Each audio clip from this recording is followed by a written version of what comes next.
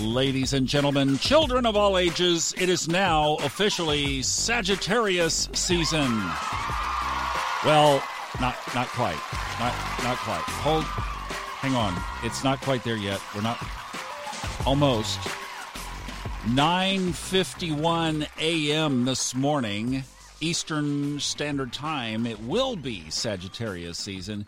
We will officially have rolled out of Scorpio, and we are there. And I gotta say, I love Sagittarius. It's such a great sign. My favorite Sagittarius sign came from a report that I got back in the early days when I was first trying to understand astrology, and I got Liz Green's career analysis report from Astro.com. And the thing started off by saying something that was actually so liberating to me. The first lines were, "You are one of life's travelers." And I was just finally like, yes, something understands me. It's a piece of paper, but at least it understands me. So I'm a Gemini rising, so Mercury is kind of the King Kong of my chart. And Mercury is in Sagittarius. And Jupiter is sitting right next door in Sagittarius. So what that is, and here's one of the keys to understanding Sagittarius.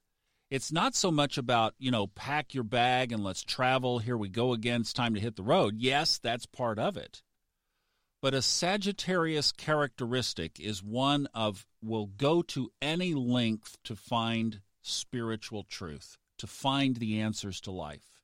And so some keywords that come up around that are seeker and philosopher, idealist, freedom-loving, exaggeration, restlessness. Sagittarius is a fire sign. It's been a big part of the book, an audiobook that I've been working on for Stephen Forrest called The Book of Fire. It is a fire sign, and it is ruled by a fire planet, Jupiter. It's the house of expansion. It's the house of growth. And even if we wanted to borrow the Jupiterian rabbit's foot analogy, why, go right ahead. It's a lucky sign. Sagittarians are often charismatic. They are people. They love people, and people love them. It's because of their radiance. It's because of their shining. It's because of that hidden charisma that they can't help but to exude. Often creative and engaged in either things like the arts or public speaking. A lot of ministers, for example, are Sagittarians. There's the spiritual connection and that showmanship and that love for people and that winsome personality. Something we don't talk about much around here, but politicians would come from, Leo, the shining out. It's the standing out. It's the fire. It's the radiance out in public. And Sagittarius certainly has that as well. You know what would drive a Sagittarian crazy? Is boredom. Their soul path is one of adventure. Their soul came here to learn the meaning of life, and they are going to hunt it down no matter which of the four corners of the earth it is. They are going to find it, and they are going to hunt it down for sure. Sagittarius is just an awesome set of characteristics. Now, what are a couple of, we talk about sometimes on these relationships, what does not work so well? Well, the next door neighbors, Capricorn and Scorpio. In relationships, those can often be a little bit tough. And then let's look at the squares also. So that would be Virgo and Pisces. You think about somebody that is just all ethereal and off in dreamland, Pisces, and everything is based on, what's up there, and intuition, and, I feel this. And Sagittarius is like, come on, we got to go, and we got to run. And Pisces is just present in the moment, and Sagittarius is sitting there tapping their feet going, come on, we got to do it. And, yeah, that's not such a great. And then Virgo's groundedness and centeredness and organizational abilities. Oh, yeah, no, Sag, no, don't want to have any of that. Their discipline, do it well, do it right. Sagittarius, get it done, and let's move on, baby. We got tracks to make and ground to cover. Come on, let's go. Signs that can work well, a couple of air signs, Libra and Aquarius.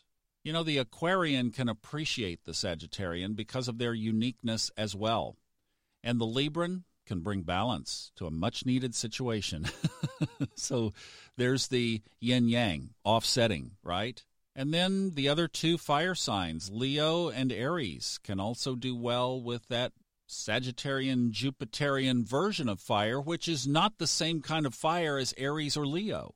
Steve Forrest does a brilliant job of dissecting that in the Book of Fire, and when that audiobook is out, I will certainly let you know, because he really paints a great picture of the characteristic differences between Aries, Leo, and Sagittarius.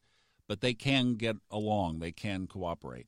So here is to all of you Sagittarians. Woohoo! We're glad we made it. And for those of you that have been looking forward to getting out of the heaviness of Scorpio, we made it. And you know, this is the great thing. For now, just a few days, Jupiter, Venus, and the Sun are all in Sagittarius. This is one of those things, you know, when they say you can sleep on the plane, or you can sleep when you're dead, you can sleep when Jupiter moves into Capricorn. Take advantage of every day between now and December 2nd.